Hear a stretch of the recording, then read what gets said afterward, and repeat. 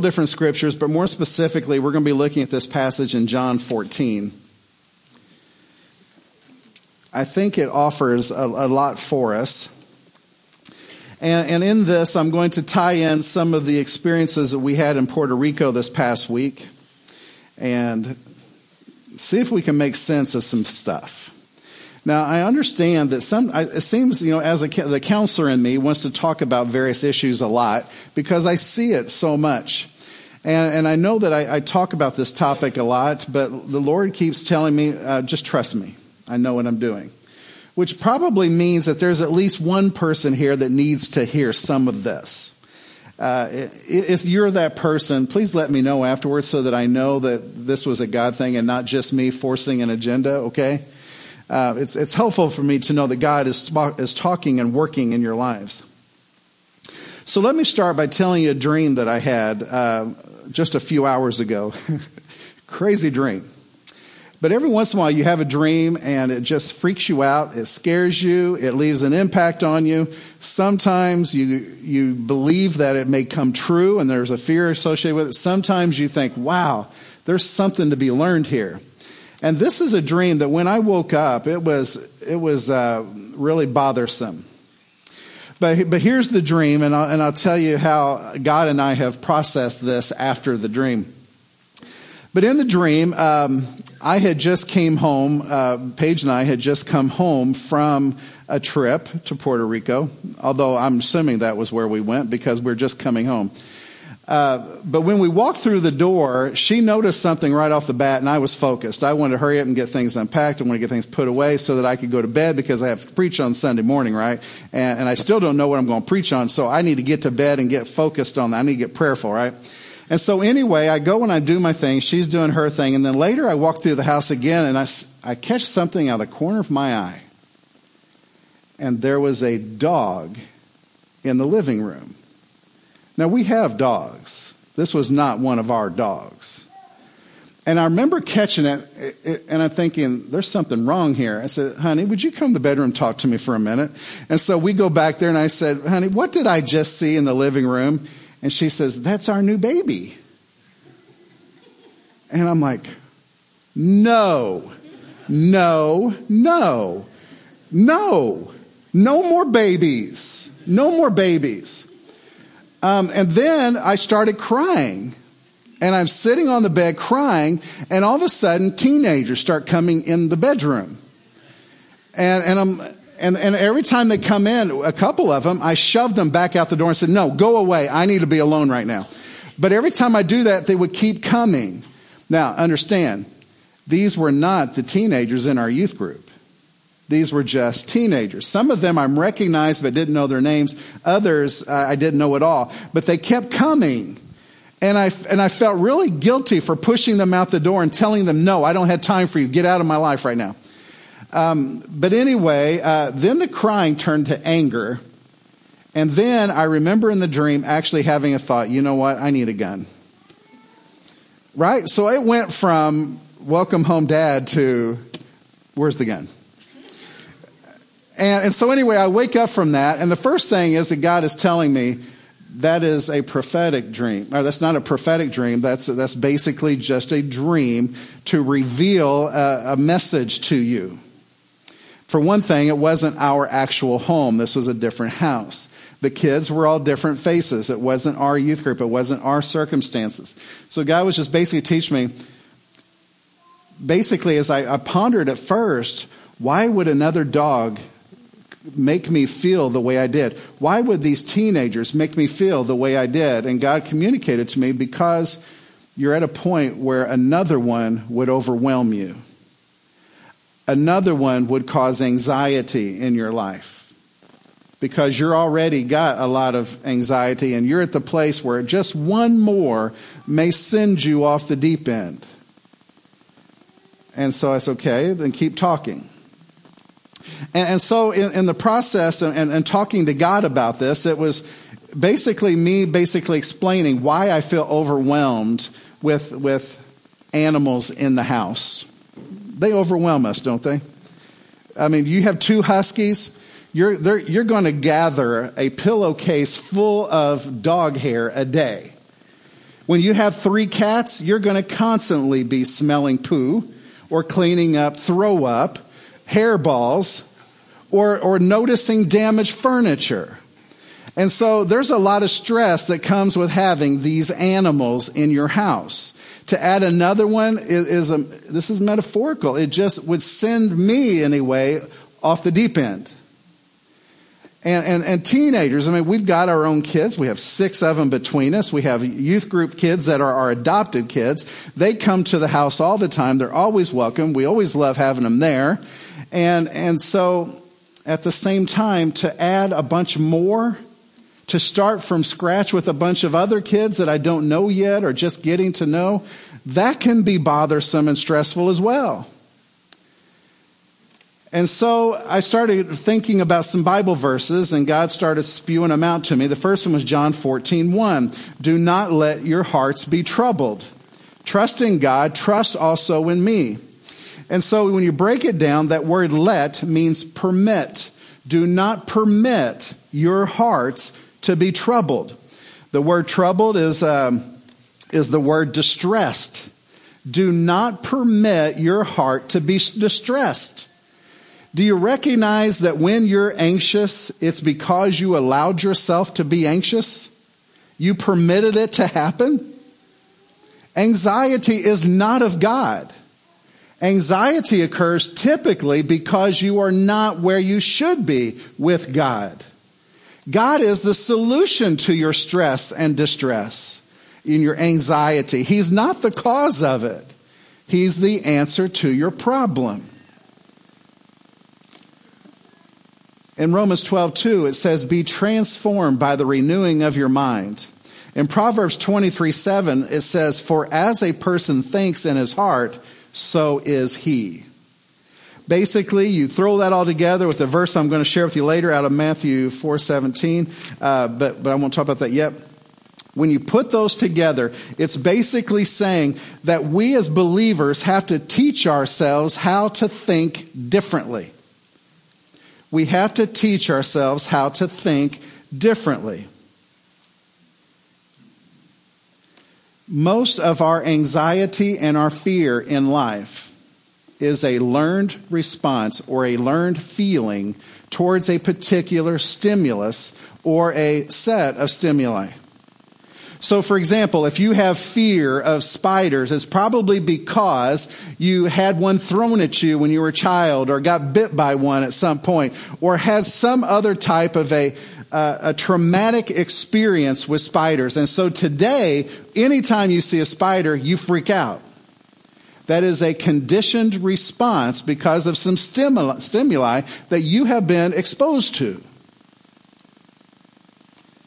Fear is like that. But we also have to we have to change the way we think. Spiders are not all bad. We have to think differently about them. And on the way home yesterday, Amber sent us a picture of a tarantula that was in her flower bed. And we said, did you kill it? And she says, well, no. Why would you not? It's a tarantula. I'm not a spider guy, if you haven't gathered. But see, they don't have that fear of spiders that I do. Now, mine is a learned response, a learned attitude, and I'm not sure why I have that particular attitude. I would have to go through a counseling process, which I know how to do it, of retracing my steps to figure out why I respond the way I do to that particular stimulus. That's what counseling does, and it is helpful. But what Jesus is saying is in the midst of these stimuli, is that we have to learn to trust in God. He is not only with us, but he has a plan for us. Now Jesus said, trust in God, trust also in me. I am with you. Keep your focus on me. Let me help you with this. You see, the thing what we're going to find is, and this is the topic of today, is we're studying the way, the person, and the process. Jesus makes it very clear to his disciples, do not let your hearts be troubled. I am the way. I will comfort you. I will remove the distress. Just trust me with this. But you see, the part we forget is that he's also the process. He has a process of getting us to where we were, to where he wants us to be, hopefully in his eternal home down the road. So it's a process. How do we go from being from here to being here? How do we go from immaturity to maturity? How do we go from distrust of God to fully trusting God? How do we come from chaos to peace? How do we come from brokenness and painfulness to a place of health? That's the process. And the process is the same for all of us, but it all looks differently at different times in our journey. But see, we have to commit ourselves as believers to the person, the way, but also the process of the way. The process is ugly. It's scary. It stretches you. It's painful. But that is the process, because he's trying to teach us how to trust in him, how to be like him, how to respond differently to the same stimulus that we have been responding to incorrectly over the years. He's trying to teach us. So we need to be committed to the process as well as the person. In Hebrews 4:16, and this is part of the process, let us then approach the throne of grace with confidence, so that we may receive mercy and find grace to help us in our time of need. Grace and mercy. We approach the throne of grace, the Father's throne, and we say, Lord, I need grace and mercy to help me with this fear that I have, this negative stimulus that keeps showing itself in my life. I need you to help me change the way I think about my life, about other people, about the process. And then he gives us that mercy and grace. And he helps us and he teaches us. Jesus said this to one of the disciples. It was, which disciple was it? Was it Philip? Philip says, Lord, show us the Father, and that will be enough for us. Because he's saying, we don't know the way. We don't know the process. We're not even sure if we know the person. And Jesus is like, oh, brother, we got to have a talk here. You need to stay close to me, because I'm going to show you some things and teach you some things to help you to come to grips with this, so that one day you will say, I know the way, the person, and the process. So let me tell you this. Couple things in Puerto Rico. This is all hindsight stuff. This is stuff at the time I was angry about. I was bitter. I was anxious about. I didn't like it. I didn't enjoy it. But I didn't realize until this morning that God was teaching me some stuff. He was teaching me anyway how to face some of my greatest fears. When I was 17 years old, I lied to my mom more than once. But on this particular occasion, I asked if I could go out of town, about 20 miles or so, to another town to take this girl out for a date. And Mom said, no, you haven't been driving long enough. You don't have experience. I don't want you leaving the county, so no. So I said, okay, I won't. But I did it anyway. And so I went out of town, got there, picked her up. We went to see a movie, ate something. I brought her back home. The whole time I'm in the movie, pouring down rain, just pouring down buckets, right? Cats and dogs, the whole 9 yards. And so after the movie, I take her home, and I'm not thinking much. I'm thinking, well, it's raining. I don't like driving in the rain, but that's what you do, right? So I drop her off, and I'm going back home, and all of a sudden I get to a place where the road is underwater. All right? Now understand, I did not learn how to swim until I was 16 or 17 years old. I was terrified of water my whole life. That's why I didn't learn how to swim. That's a different stimulus. My brothers subjected me to some fearful events as a child that conditioned me to just stay away from water. Don't have anything to do with it ever. But God has since then has been changing the way I think about water. But anyway, on this particular day, the water was really coming up high, and it was moving fast. I could see twigs and stuff. I was on a bridge. It had the concrete sidewalls, you know. But I have to get home. There's a police car at the other side with his lights on. Basically, he's closing down this road. But I'm like, I have to get home. I don't know how else to get home. So I start into the water, and I get into the water, and then all of a sudden, to some point, the car dies. And I can hear the water hitting the side doors of the car, pushing my car ever so slightly. So I'm like, holy cow, what do I do now? Now, that's not exactly what I said. All right, but I'm a preacher now. But anyway, and so I said, Lord, you got to help me. So I tried to start the car. It started. I went about another 4 feet, and it died again. I hear water hitting. I can see water coming in under my car door on the left side, starting to creep up underneath the door. And I'm starting to get a little anxious, a little panicky. Remember, I can't swim. And so I start the car a third time, and I go about 4 feet, 5 feet. It stops again. And so now I can feel the car sliding more than just inches at a time. This is like 6 inches, 8 inches at a time. I know I'm sliding towards the side of this bridge. And the water seems to just keep getting higher and higher. 4 or 5 times, though, I prayed, Lord, help me get out of this. And finally, I got through it. But I shook the whole way home. I was scared to death the whole way home. Understand, I don't like water. But after we had spent the day with Jane Ramirez at the mission, at the camp, and then at the church, it rained buckets and buckets. And I had already knew this because it had rained almost every day that we were there. That's what happens in the summer. And every time we had driven this one particular road from Rincon to Mayaguez, it had water standing in certain areas. And when it rained harder and we had just gotten there, the water was a little bit higher.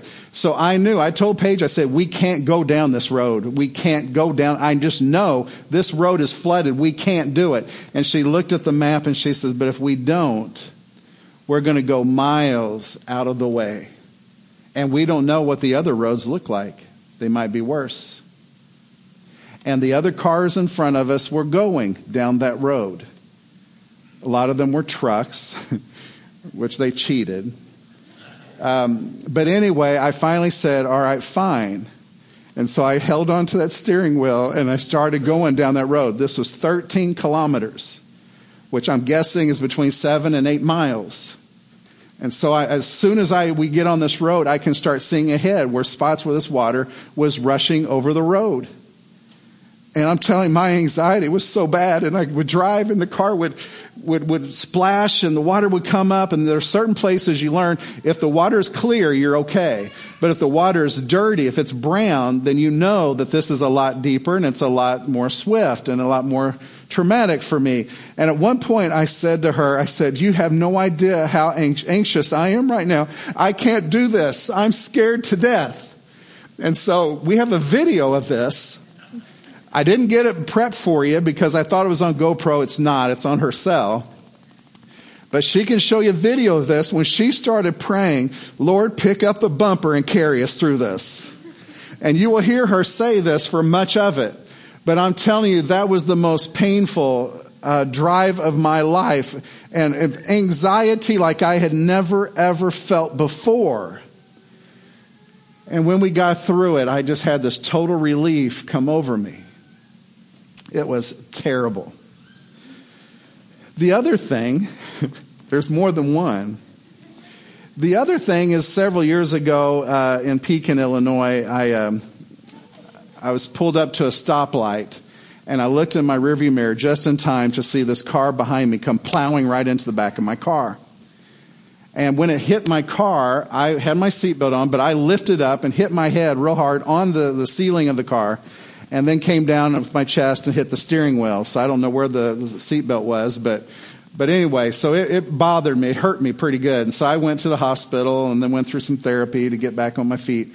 But that was a troublesome thing. If you've never driven in Puerto Rico, don't. Puerto Rican drivers, not all of them, but amazingly a lot of them, they have to drive within 2 or 3 feet of your bumper. Regardless of your speed, they have to be right on your bumper. And I don't understand that. But every time she'll tell you, every time that happened, I would start yelling at them. Would you please get off my bumper? There's no reason. Go around me already, Get off my bumper. But they wouldn't quit. And that was stressing me out. It stressed me out every day, all the way until we got on the plane to leave. They just stressed me out so bad. And God reminded me this morning of that particular event. And said, that's why you're so stressed about this. Because you're afraid they're going to wreck your car. They're going to wreck you. And this is a rental. And if they wreck it, then insurance stuff. And then you're going to be tied up. You're going to miss your plane. And all this other nonsense that goes along with it, right? Anyway, the other thing was last night, we were flying into Moline. And the pilot says, all right, you got 10 minutes. We should be landing in 10 minutes. No, this is only a 27-minute flight from Chicago to Moline. And so he said, in 10 minutes, we're going to be landing. Well, 10 minutes turned into 20. And it was so weird because it's like we were circling the airport, and I looked at WeatherBug. There was no weather problems at the time. So I'm trying to figure this out. And all of a sudden, the pilot starts acting crazy. It starts revving the engine and then slowing down, revving the engine, slowing down, tilting it this way. And we're like shaking. And we both agreed on this. We've been on many flights. This was the absolute worst flight. The worst landing we have ever experienced in our lives. I was gripping the seat in front of me, and she was wanting to videotape me again. Yeah. And I'm like, turn that thing off. But it's like, this is mind-boggling stuff. And finally he lands the plane, and we're like, good Lord, what just happened here? But one of the things the Lord was talking to me about this morning is, you got to trust me. I'm trying to help you to overcome some things. I'm trying to give you an idea of how hard it is, not just for you to face your fears, but for other people to face their fears. In Matthew 14, 26 through 31. It's a cool story pretty well.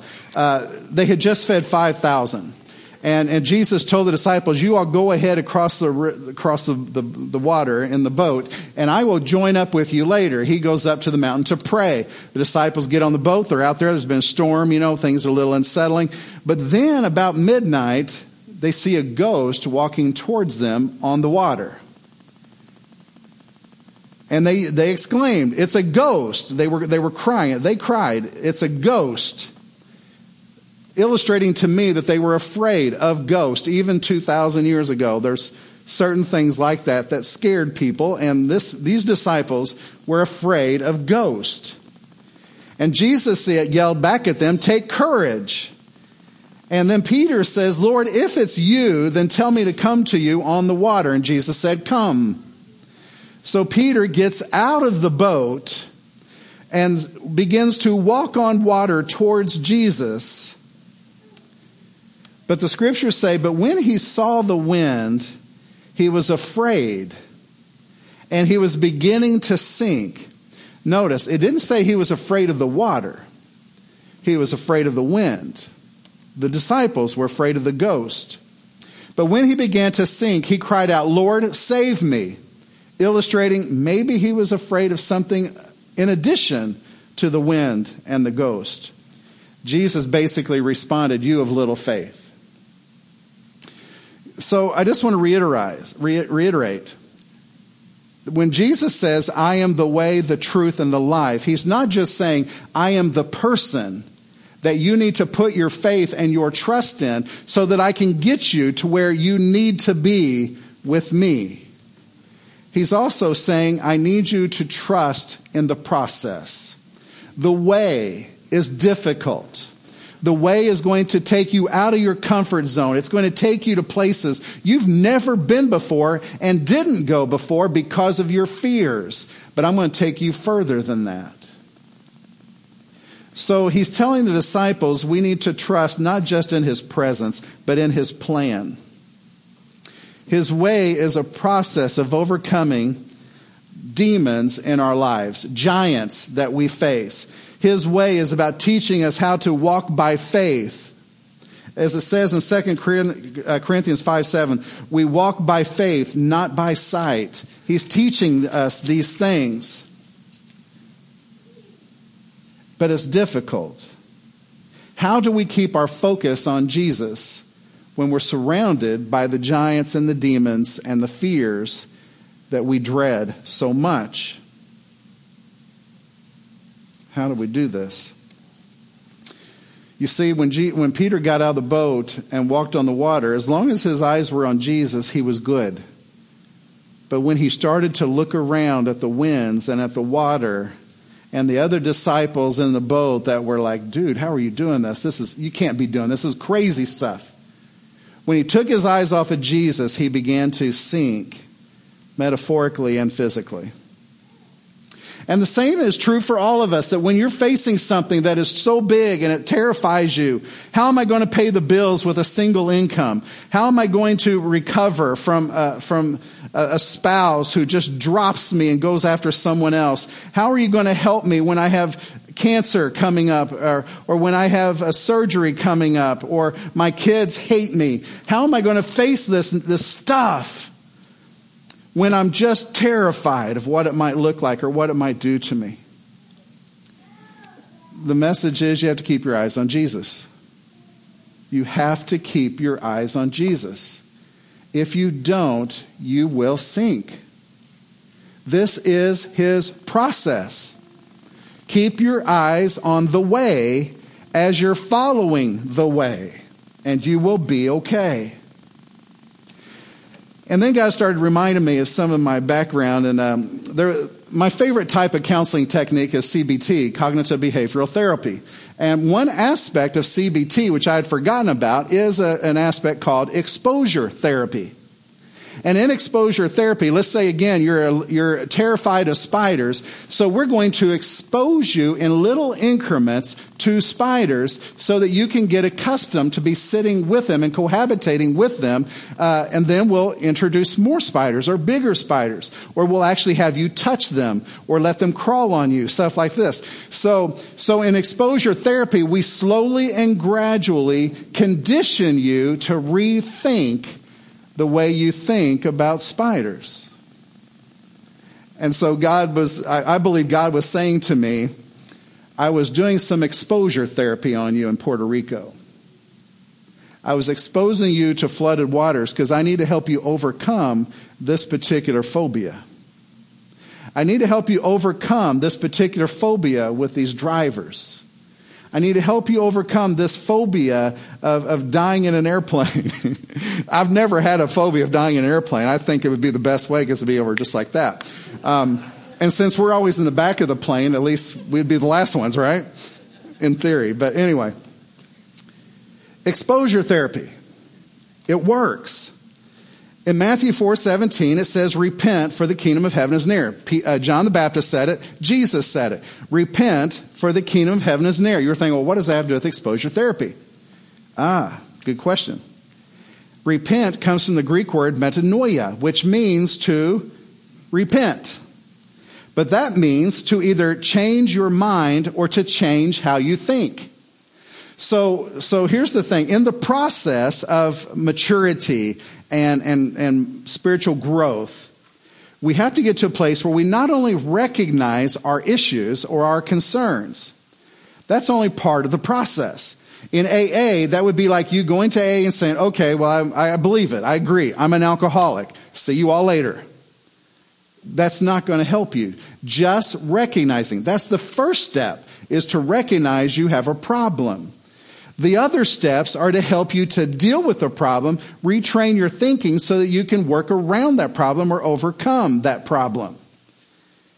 Well, isn't the same true in the church, in our spiritual life? Don't we have to rethink the way we do things? I've been thinking about this. I think a lot of us, probably not all of us, but a lot of us have a fear of getting cancer. And I think that scares a lot of us. I just don't ever want to get cancer. Or I don't want to get Alzheimer's. You might have your own phobia. I just don't want this. Because of your experience, how you've been conditioned, you think to yourself, this has got to be the worst thing ever. I don't want this to happen to me. So for many of us, cancer is that stimulus. But Elizabeth Kubler-Ross, who wrote the book, The 5 Stages of Death and Dying, talks about how at first we're in denial, we struggle with it, we barter with God over it, and then we get to the place of acceptance. You see, that's exposure therapy. To some degree, when you're going through the treatments, when you're going through the process of dealing with cancer, and you get to the place where you just accept it.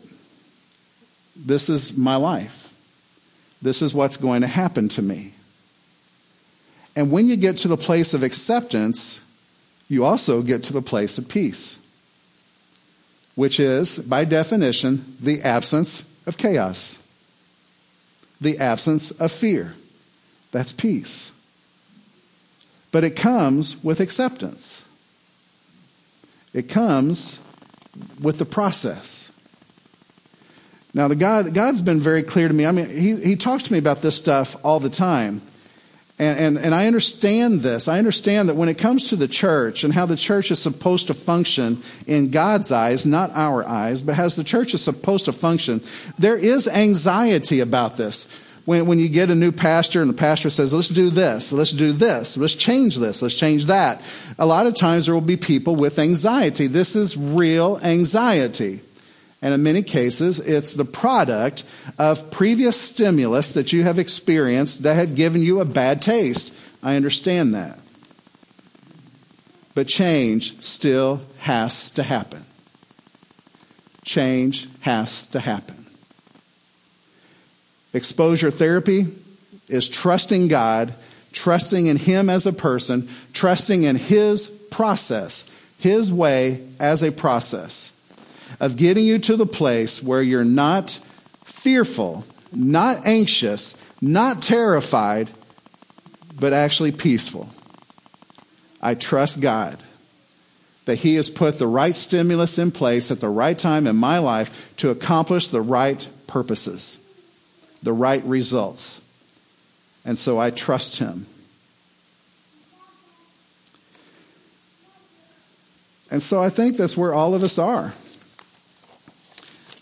At different levels, different places spiritually, of course. You might be in a place where you're like, you know what? I'm just going to accept the fact I'm always going to be single. Do that. I would encourage you to get to that place, because that's when peace will come into your mind, and that's when you might just be ready for the right person to come into your life, because you've accepted your situation at that time. Maybe it's about, you know what, I have an illness and I accept it. Here's one I've been really fighting a lot lately. And I joke about it all the time, but it's because of my fight. I'm old. I'm not chronically old like some of you. No, I'm kidding. But I am getting older. And with old age comes grief, limitations, restrictions. There's certain things I can't do anymore because I'm older. I can't dunk a basketball anymore. Last time I dunked a basketball, I was 40 years old. I like that. There would be some people that would say, you know what, I can't run a 20-minute mile anymore. I can only do it in 21 minutes. There's some people say, you know what, I can't eat an entire angel food cake anymore. And then pass it on. There'd be some people that say, you know what, I just can't sit through church anymore because I can't hear very well, or I can't see very well, or because I have nothing to offer anymore. Or you might just say, you know what, maybe I won't go to church at all because I have faith in God. I know that when I die, I'm going to heaven. So why do I have to get involved at all? I'm just going to just stay home and enjoy my life. I'm pretty confident that everyone in this place has some kind of a fear, some phobia that is holding you back. Maybe you might need some exposure therapy. It does work. counseling does help the grieving process. Maybe you're afraid to just show your weakness or to show the fact that you have no faith. Maybe your faith is so little that you just can't believe God can do anything with you or through you, and so you just gave up.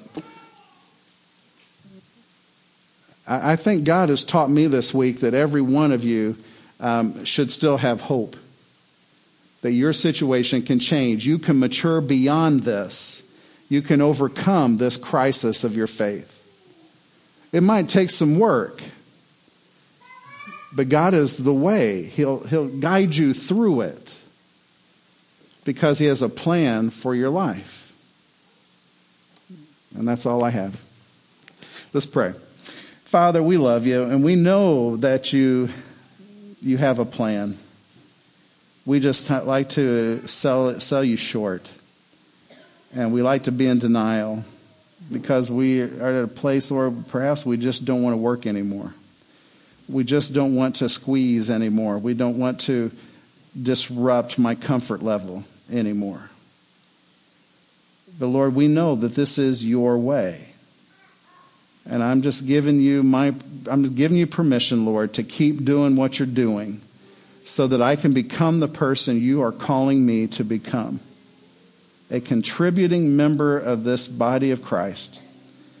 Please, Lord, help me to be patient. Help me to be kind. Help me to be loving, but help me to always be trusting that you are with me. In Jesus I pray. Amen.